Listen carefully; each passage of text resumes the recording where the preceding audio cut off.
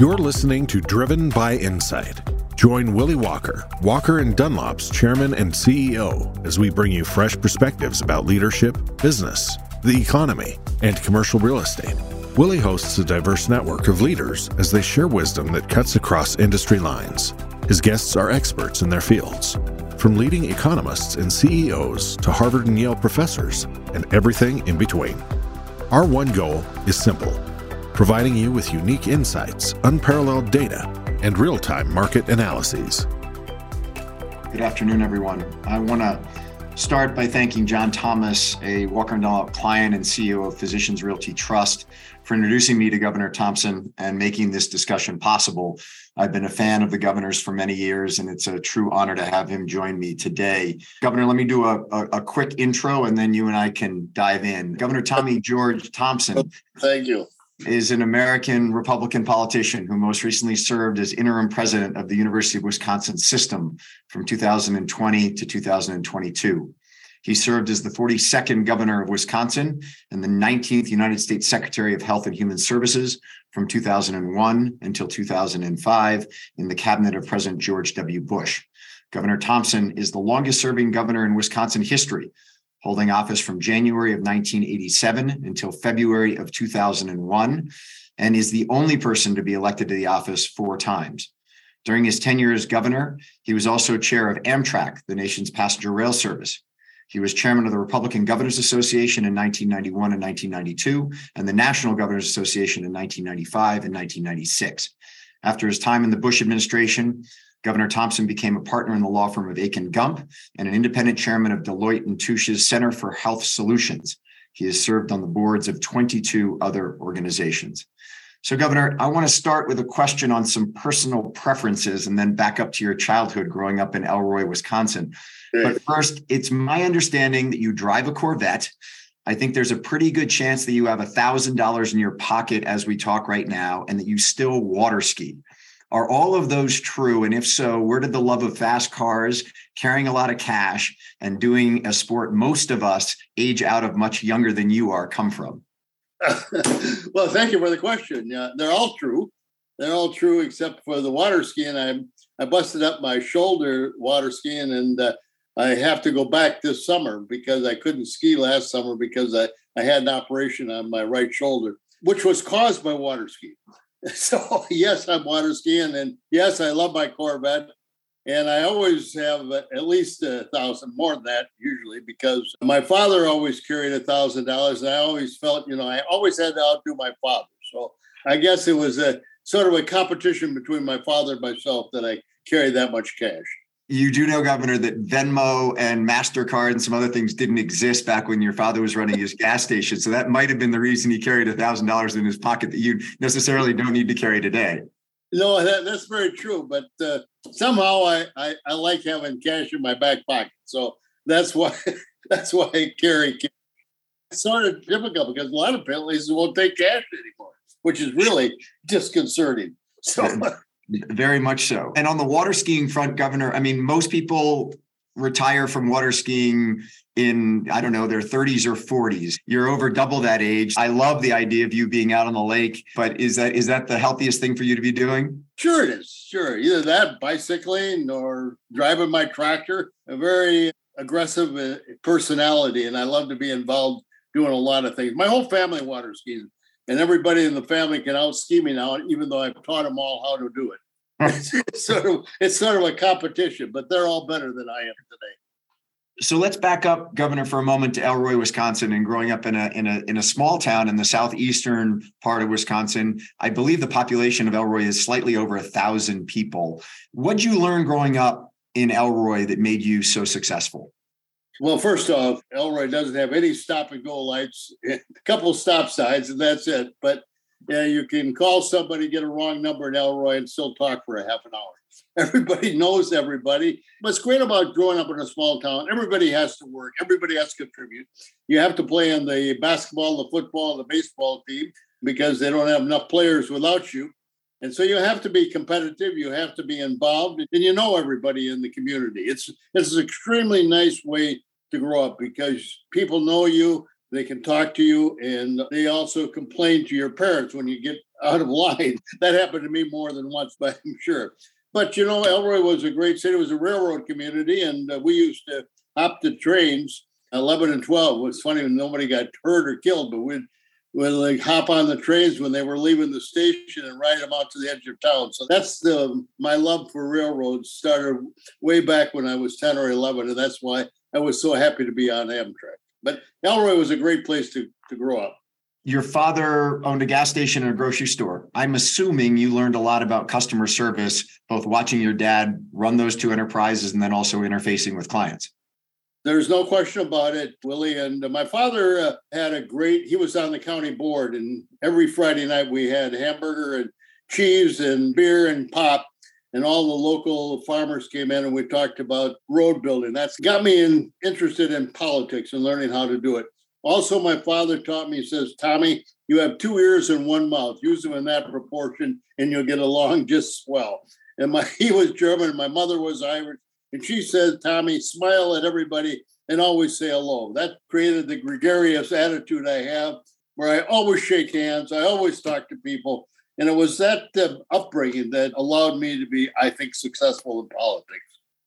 In your book, Governor, My Journey of a Lifetime, you state that you had a complex relationship with your father and that you termed him a tough German guy. And you go on, though, to talk about that some of the really hard lessons you learned growing up came from a place of love.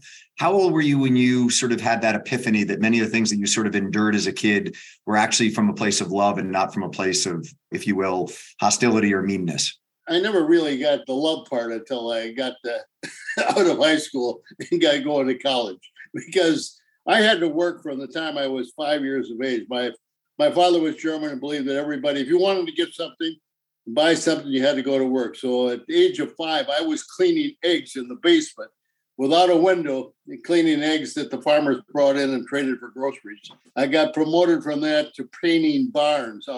My father would hire me out to farmers to paint their barns, and then from there, construction. So I had a tough growing up, but it was a good growing up period. And my father was very tough, and he said, if you want to be successful, use your 2 ears and 1 mouth in that proportion, and work hard, and always say hello to people. Always be nice, always be friendly, but always be honest and straightforward.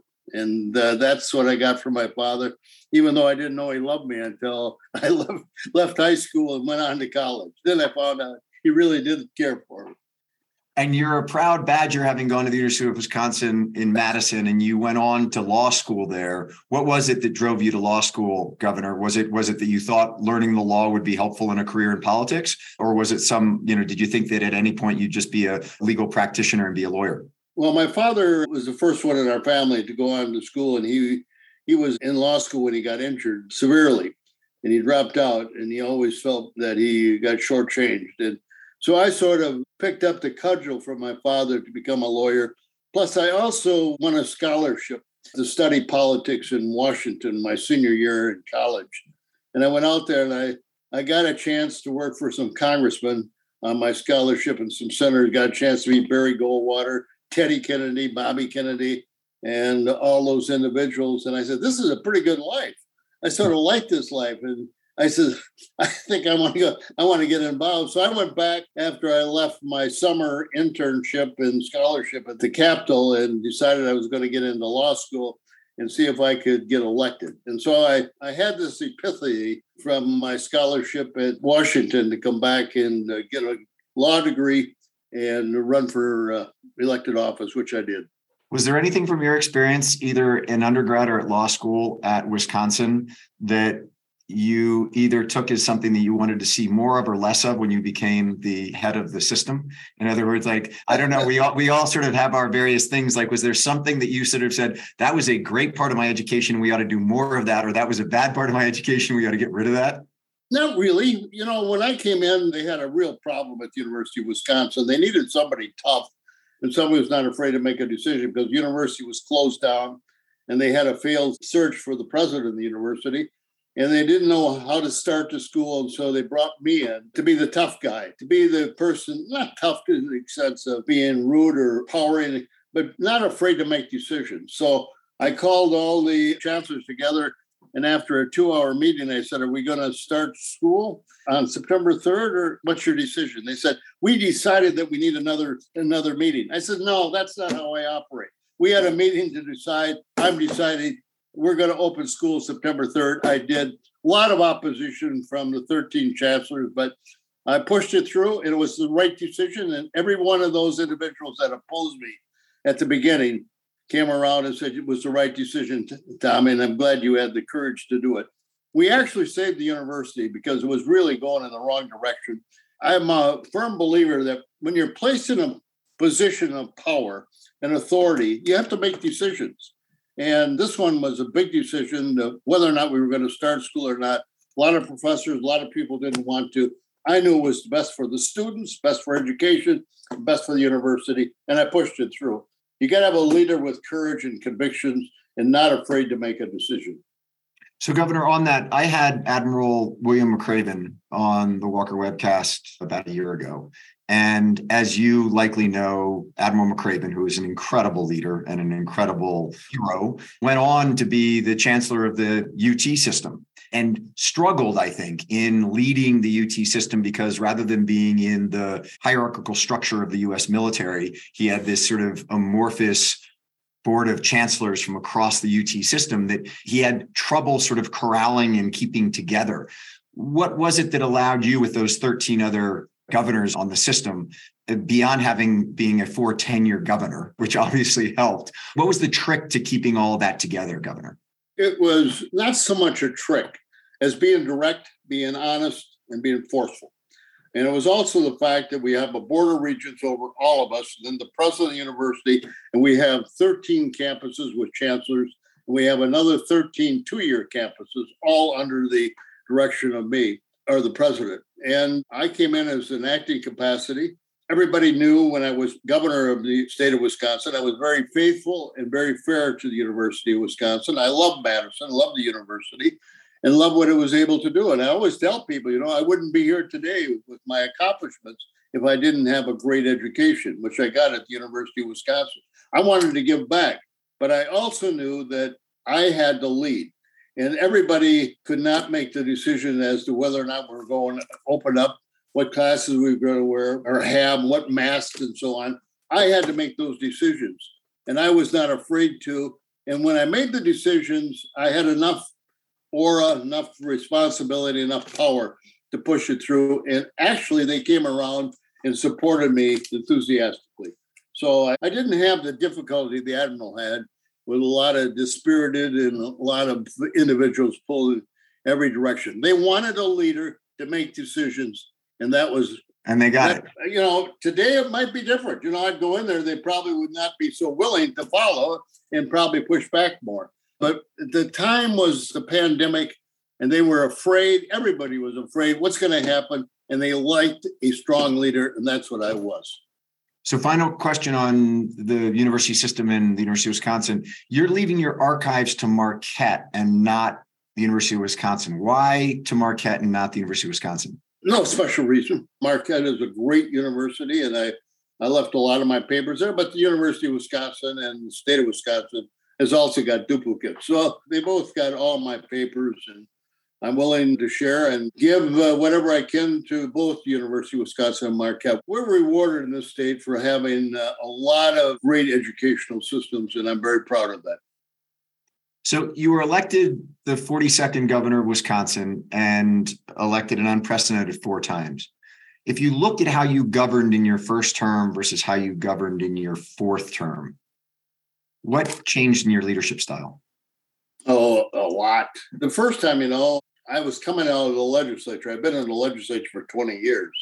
And I had first the problem of having both houses controlled by Democrats. It was a blue state when I got elected governor. I was the only Republican governor in 1986 to defeat a Democrat incumbent. And so I was somewhat unique, and I campaigned hard. I won. And so I had to overcome the fact that this was a Democrat state and nobody thought that I could ever get reelected. And so I was set up to fail. And everybody sort of believed that I was not going to be successful. Isn't it true that the press corps did a poll before the 86 election and not a single member of the press thought you were going to get elected? I was 39-0. And they all threw in 10 or 15 bucks, probably $10 because they're relatively conservative, cheap in that regard. And so I went around and nobody thought that I had a chance because it was a Democrat state. I was running against a popular Democrat governor, and they just did not realize how hard I was working and how upset the people of the state of Wisconsin were about the direction we're going. So they gave me a chance. The people of the state of Wisconsin gave me a chance. And I never forgot that. I believe if somebody gives you a chance, you got to repay that by hard work, by making sure you do the right things for all the people. And that's what I did as a freshman governor. But I had to overcome the problem that everybody thought I was going to fail and I was only going to be a one-term governor because it was a Democrat state. They thought it was an aberration that I got elected. And when I got elected, it was very successful because I was able to bring Democrats in. I took the majority leader, who was a Democrat, who was going to run against me in 4 years, and made him a member of my cabinet, which was really unheard of. And I put Tim Cullen, very smart move, one of the smartest things I did right at the beginning. Caught the press completely by surprise, the people by surprise, the Democrats by surprise. And I had a very high-ranking Democrat in my cabinet that helped me with welfare reform and get it passed. And so those are the things you learn. You have to be willing to take a gamble. I thought, let's reach out. And I took away my future opponent, put him in the cabinet, and he was extremely helpful to help me change Wisconsin for the better. How did you not get arrogant in the fourth term? Oh, it was easy. The press is still very liberal in the state of Wisconsin. So every time you did something, they were there to highlight it. And if you made a mistake, they would really highlight it. And so the press was very good about keeping you humble, and the people were good about keeping me humble. The fact is, I'm not a very arrogant person. I love people. I grew up in the grocery store where you had to, encourage people to come back and shop. You have to be nice and friendly. I was able to, to take that feeling of friendliness wherever I go and whatever I do. And as a result of that, I think people like me. And I worked hard. I went all over the state, met thousands of people. And the joke is, if you haven't shaken Tommy Thompson's hand, you must not have lived in Wisconsin very long. So Governor, you love the line item veto. It was hugely helpful to you. Should all governors and the U.S. president have a line item veto? Yeah, yes, absolutely they should. It puts you on a par with the legislature. In my case, the Democrats control both houses. And they gave me a bunch of things, that would have caused problems for the state of Wisconsin. I was able to use the item veto and change the direction of a lot of legislation and not spend as much money by writing down the appropriations to a sensible amount. And as a result of that, I had more vetoes in my budgets than any governor ever has. And I had, I think, more vetoes in my first budget. And I had to show the Democrats that I was serious. And after the first budget, they knew I was serious. It was much easier then to work together. We developed a very good working relationship. The second 2 years, the first 2 years was very, very rough. But it was the item veto that gave me the power to bring the Democrats together with me to do what was right for Wisconsin. So I believe you exercised the line item veto over 1,500 times, and it was never once overturned by the legislature. That is correct. Never once. I had I told the Republicans, I said, the only way that we can be in a position of power is by you sustaining my vetoes. And they did. I had enough Republican votes. One time I didn't have enough Republican votes, and I got 2 Democrats that come along and vote for me to sustain my 100% success ratio with the item veto. So you focused a lot, you mentioned a moment ago, Governor, on welfare reform. You invested heavily in education and opportunity, and you also did a great deal to reform entitlements. Why were you, obviously your leadership had a lot to do with it, but I guess the more broad question I'd have for you is, why have we as a nation in so many states been unsuccessful at entitlement reform? I don't think they have the courage. It's a very difficult position to take, because what you're doing is you're taking away something that some people think they're entitled to and requiring people to work. And in this day and age, nobody really wants to require somebody else to work. They feel they're entitled not to have to work, and they feel the government owes them something. I never believed that. I always felt from my background and growing up relatively poor and having to work for everything, everybody should have the same opportunity. I put myself through college. Why not put yourself through college? People say, well, I can't go to college and work. Why not? I did. And I'm sure you did, Willy. And there's nothing wrong with having a part-time job, tending bar or bussing tables. People got to realize in America, we have a system of checks and balances, but we also have a capitalistic society, which means you have to work. You have to be able to deliver. You have to produce. And that's the kind of mantra that I preached to the people of the state of Wisconsin, and they responded enthusiastically. And they gave me the support, and the legislature finally did.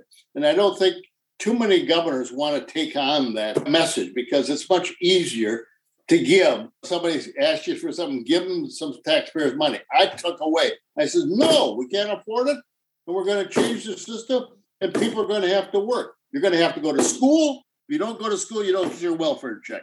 If you don't work, you don't get a welfare check, or don't try. I used to call it tough love, and people used to call me the tough love governor. I think it works. I think people need to work and be responsible for their actions. Whether it's taking out a loan for school, they have to pay it back. It should not be forgiven. Whether or not you should work in order to put yourself through school. What's wrong with having a part-time job on the weekends or in the summer months and helping to defray some of the costs? If you don't want a lot of loans, go out and get a job, reduce your caseload or whatever, your coursework, at least participate in the system. So I've heard you reflect, Governor, back on 1996, that you feel like you should have run for president.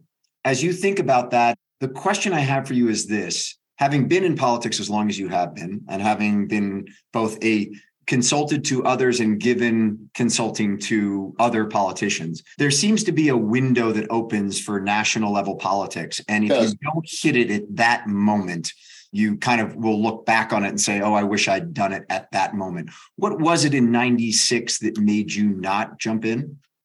Because my people, we just won a successful re-election.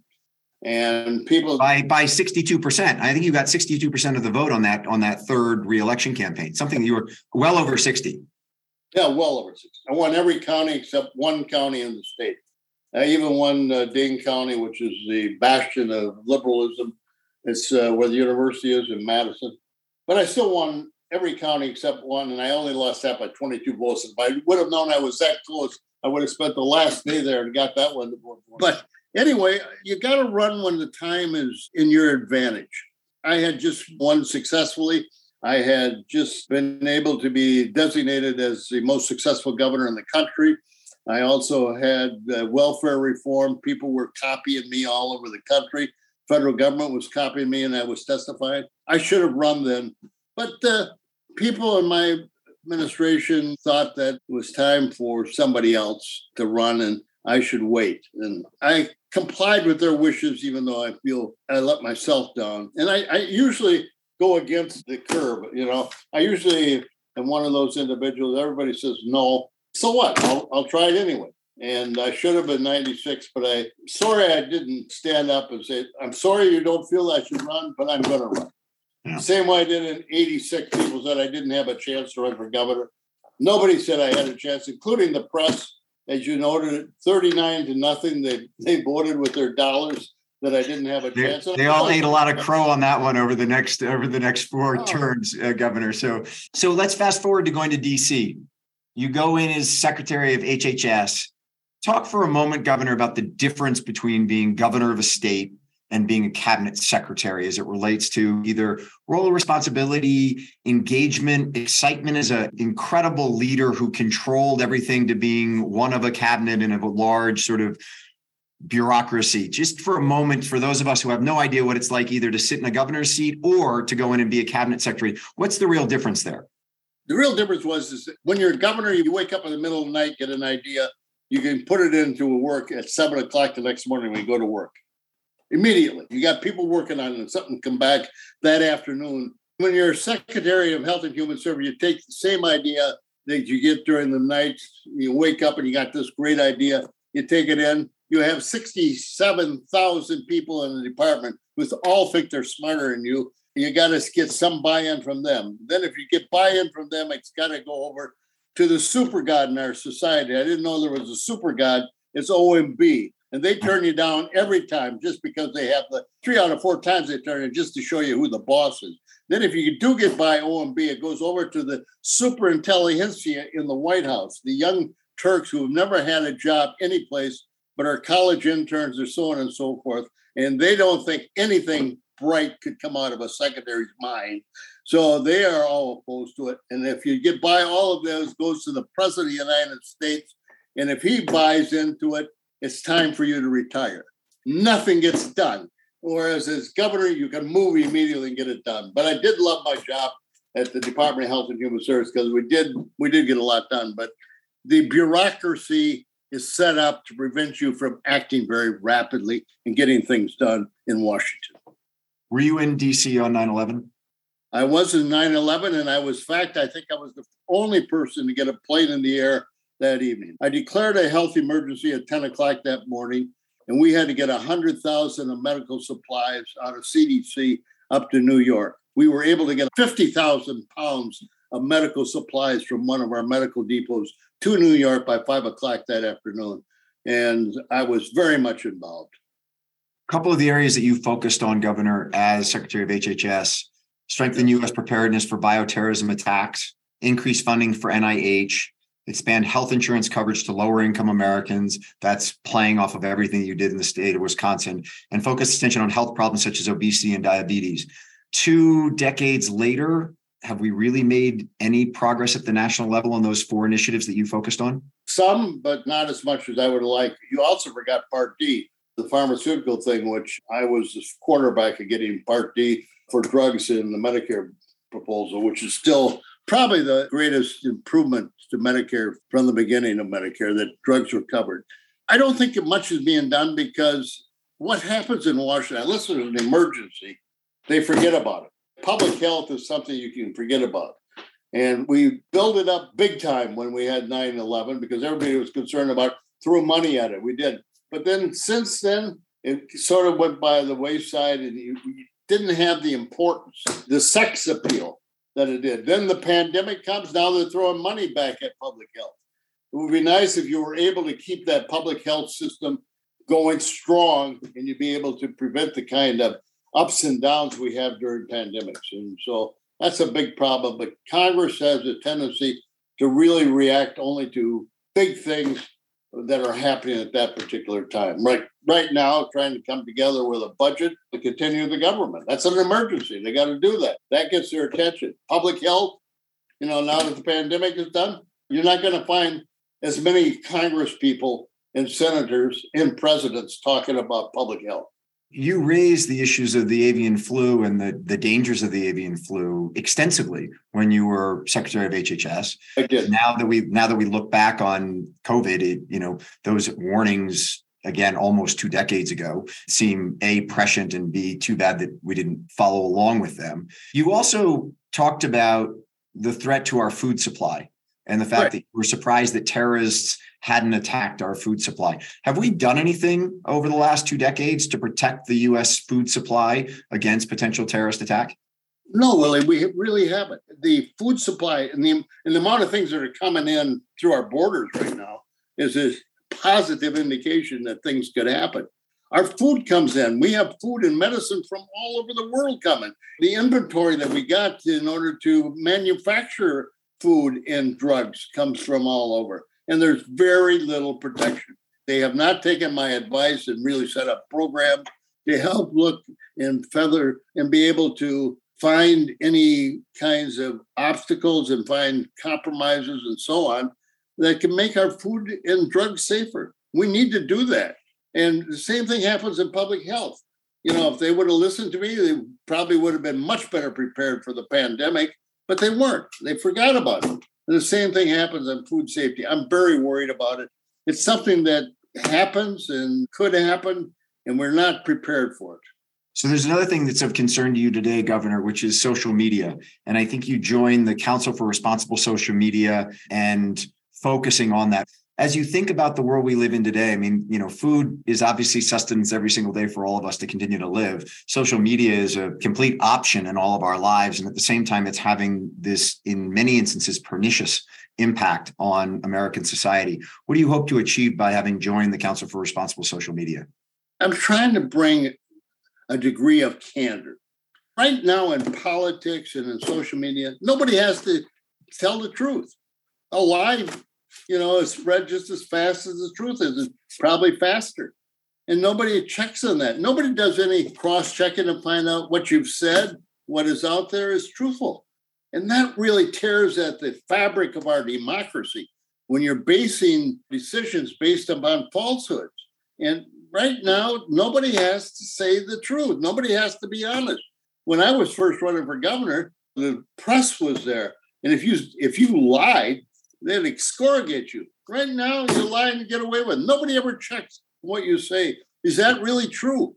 And that's causing, I think, a tear down of our fabric of democracy. It really bothers me. I'm trying to get ethics and integrity and honesty back into government. I don't know if it's even possible with social media, but at least I'm going to try. In your book, Governor, you talk about the divisiveness in politics in America back in 2012 when Barack Obama was running against Mitt Romney. And in comparison to 2012, the 2016 and 2020 presidential elections made 12 look like a Boy Scout troop meeting. I mean, it looked like a walk in the park. One of the quotes that I've heard you say before is Ronald Reagan's quote, "It's amazing how much you can get done if nobody cares who gets credit for it." How do we get back to that? I mean, you've been somebody, you talked just a moment ago, Governor, about the fact that when you first got elected, you brought a Democrat into your administration. You've always been looking for bipartisan solutions. And there feels, at least to me, that mayors and governors across the country have to act daily in a bipartisan way to run their states, to run their cities. And yet everyone we send to Washington goes with a blue or a red stamp on them. And that's all they want to focus on is the partisan politics. How do we break that kind of, and it's beyond a trend today. It seems to be endemic in our politics. It is endemic, but we got to change that. Number one, we got to get the press back stronger. The press is so weak, and they got to be honest. The press has got to be independent, and they got to make sure that people are held accountable for what they say. That's number one. Number two, you got to get people to start believing and coming up with agendas and programs and what you're going to do. When I always ran, I laid out to the people of the state of Wisconsin, what I was going to do, what I wanted to do. I had a plan. Nobody running for public office right now has a plan. It's against. I'm running because I'm against the blues. I'm running because I don't like Trump. I'm running because I don't like the Republicans. I'm running because the progressives are too progressive. Nobody's got a plan. How do you improve public health?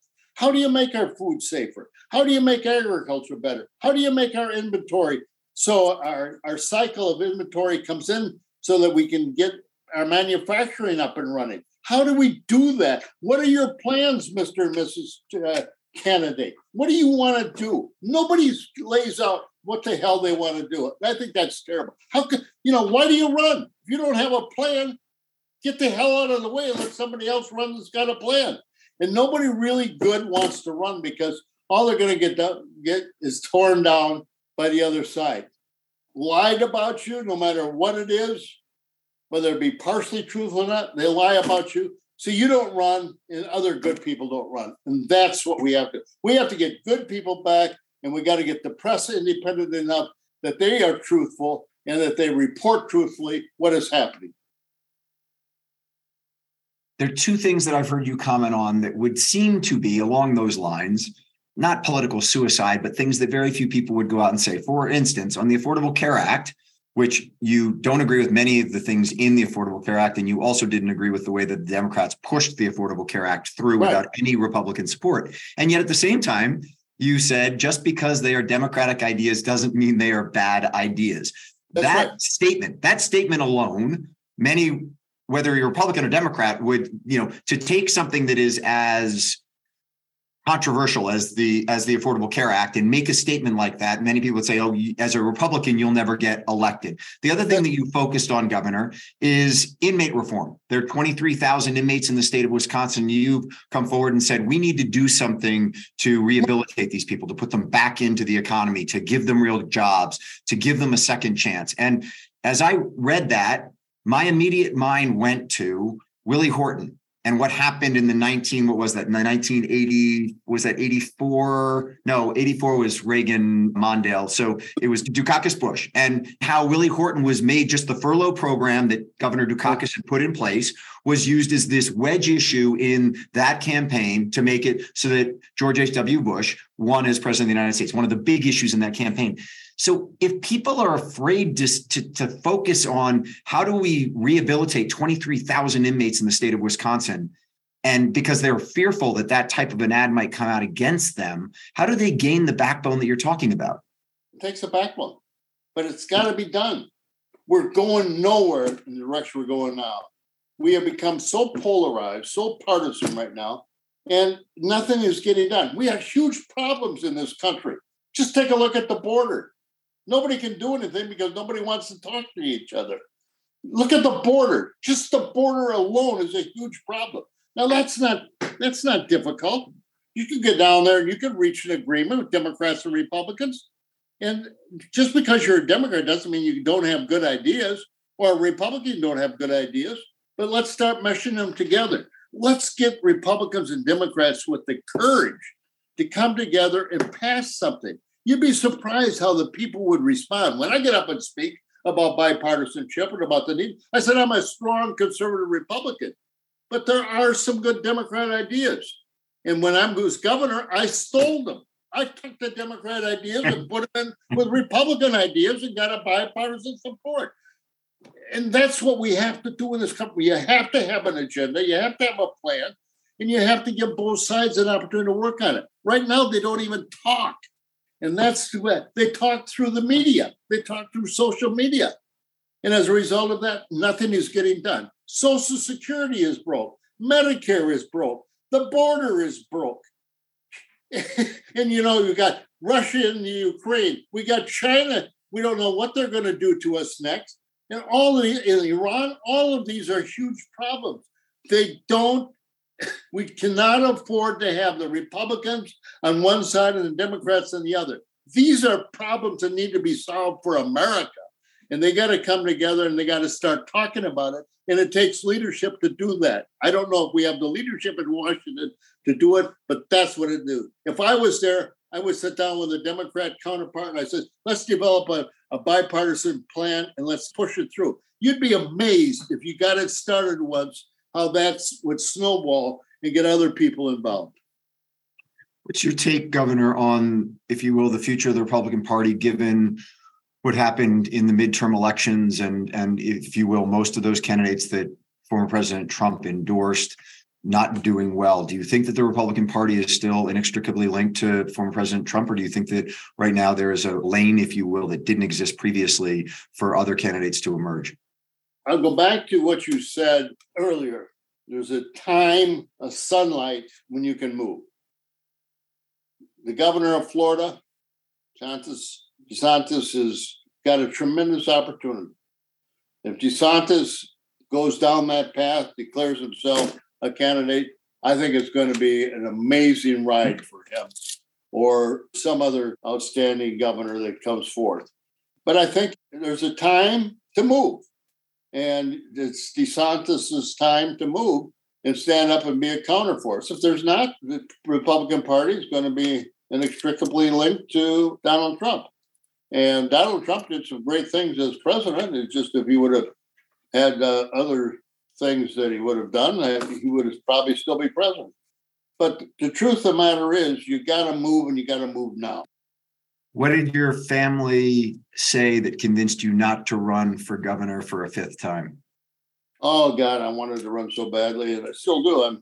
I'm fairly confident that today, instead of talking to you, I would be setting up my administration if I would have run. I would have asked you to come on the webcast anyway, Governor, so you would have still given me the hour, I'm pretty sure. But anyway. I would have loved to have been on your program. You're a tremendous interviewer. But my family's been with me through thick or thin, and every one of them was adamantly opposed. And I jokingly say, it was either run or divorce, and versus divorce, and divorces are very expensive when you reach my age. So I thought better, but which was not true. But the truth of the matter is my family, they just did not want me involved, and they didn't want to go through it either. So I listened to them. But every day I wonder what would have happened if I would have run. Yeah, it's got to be something that's very difficult for someone who's been as successful as you have been in not only the leader that you've been for the state of Wisconsin, what you did in Washington, what you've done subsequent to being in office, and having that sense of, if I could pull all that together to really make a difference. I mean, you're somebody who threw your hat in the ring.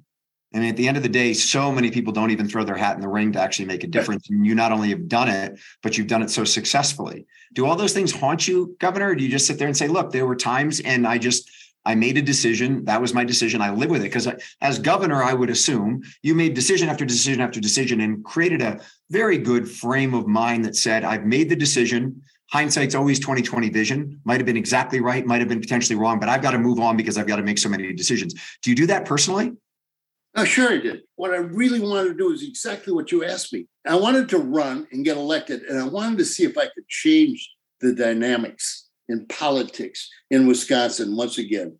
I wanted to bring Democrats in, I wanted to bring Republicans in, and I wanted to tell the national press, this is how you change Washington. Right. You become a bipartisan governor. During this time of peril, this time of shake-up, I've had this all planned out. And I thought, if I had the chance, I could become extremely bipartisan and come up with some real positive ideas to help Wisconsin, but also help America, and show the country that there is a different direction instead of being so partisan, so parochial, but actually being bipartisan and getting things done. That's what I really wanted to do.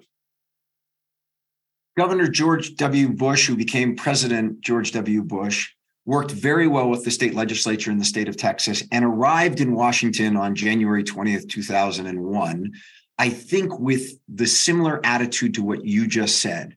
What is it that happens when a governor with those intentions arrives in DC and runs into that buzzsaw? What practically, like my assumption, Governor, is that on that first cabinet meeting, there was some pretty decent bipartisan discussion, and then quickly it starts to turn. What is it about the reality of DC that makes it so that what I call the buzzsaw of DC hits, whether it's a Republican or a Democrat who shows up saying, I want to act in that way, and then they get to the reality of what makes DC, DC? I think it's money, the power of the purse.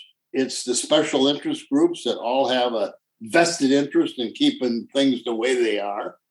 There's a huge number of organizations out there that do not want to see change. They want to maintain the status quo and will do everything they possibly can to do it. There is the partisans on both political sides that want to keep it as partisan as possible because they think it's to their advantage to do it. There's the squad today that is way on the left. There's a squad on the right. It's not a squad, but there's a group of far right that do not want to work together. It's there, it's inherent, but it's going to have to take a leadership of either a majority leader or a president to say, I'm going to really defy the odds, and this is what I'm going to do. And Biden had that chance, but has seen fit to go completely partisan, and I don't understand it. I was hoping for better out of President Biden, and I'm hoping that the next Republican president is going to be able to come in and have some of the ideas I have and say, let's try it. Let's just try being bipartisan. Let's start solving America's problems and see if we can solve them instead of just postponing them to future generations. That's all we're doing. Our national debt, our border, China, Iran, Social Security, Medicare, public health. All we're doing is just kicking the can. Yeah, kicking the can. Nobody wants to sit down and say, what is the solution? No, let's just take Social Security. You and I, we could bring together 10 Republicans and 10 Democrats and you and I would tell you in an afternoon we could find a solution. Yeah. We could find a solution that works. And Yeah. we could put that out. And all we needed is the people then like you and I that would have the courage to vote for it. And we could fix that problem. It's not rocket science. There are actual answers to the problems. If you came together and worked on them and gave, as Ronald Reagan says, give some people some credit. You don't have to have the credit. Give somebody else the credit for coming up with the idea. You'd be amazed how much we could get done. So I have two final questions for you, Governor. The first one is one of the things that I've always been impressed with in your leadership style is that you're always looking forward.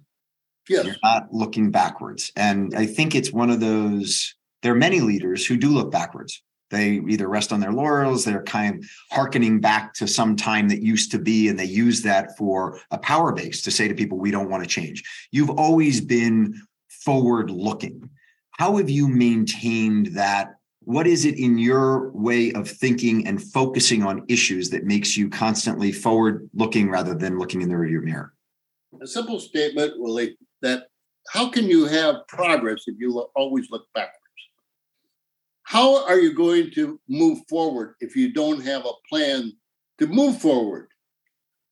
And if you believe in the status quo, which so many people do, you're going backwards. If you're not looking over the edge, you're taking up too much space. And so I love that quote. That is so good. I want you to look over the edge. I don't want you to step over the line, but I want you to look over the line. And I want you to find a solution.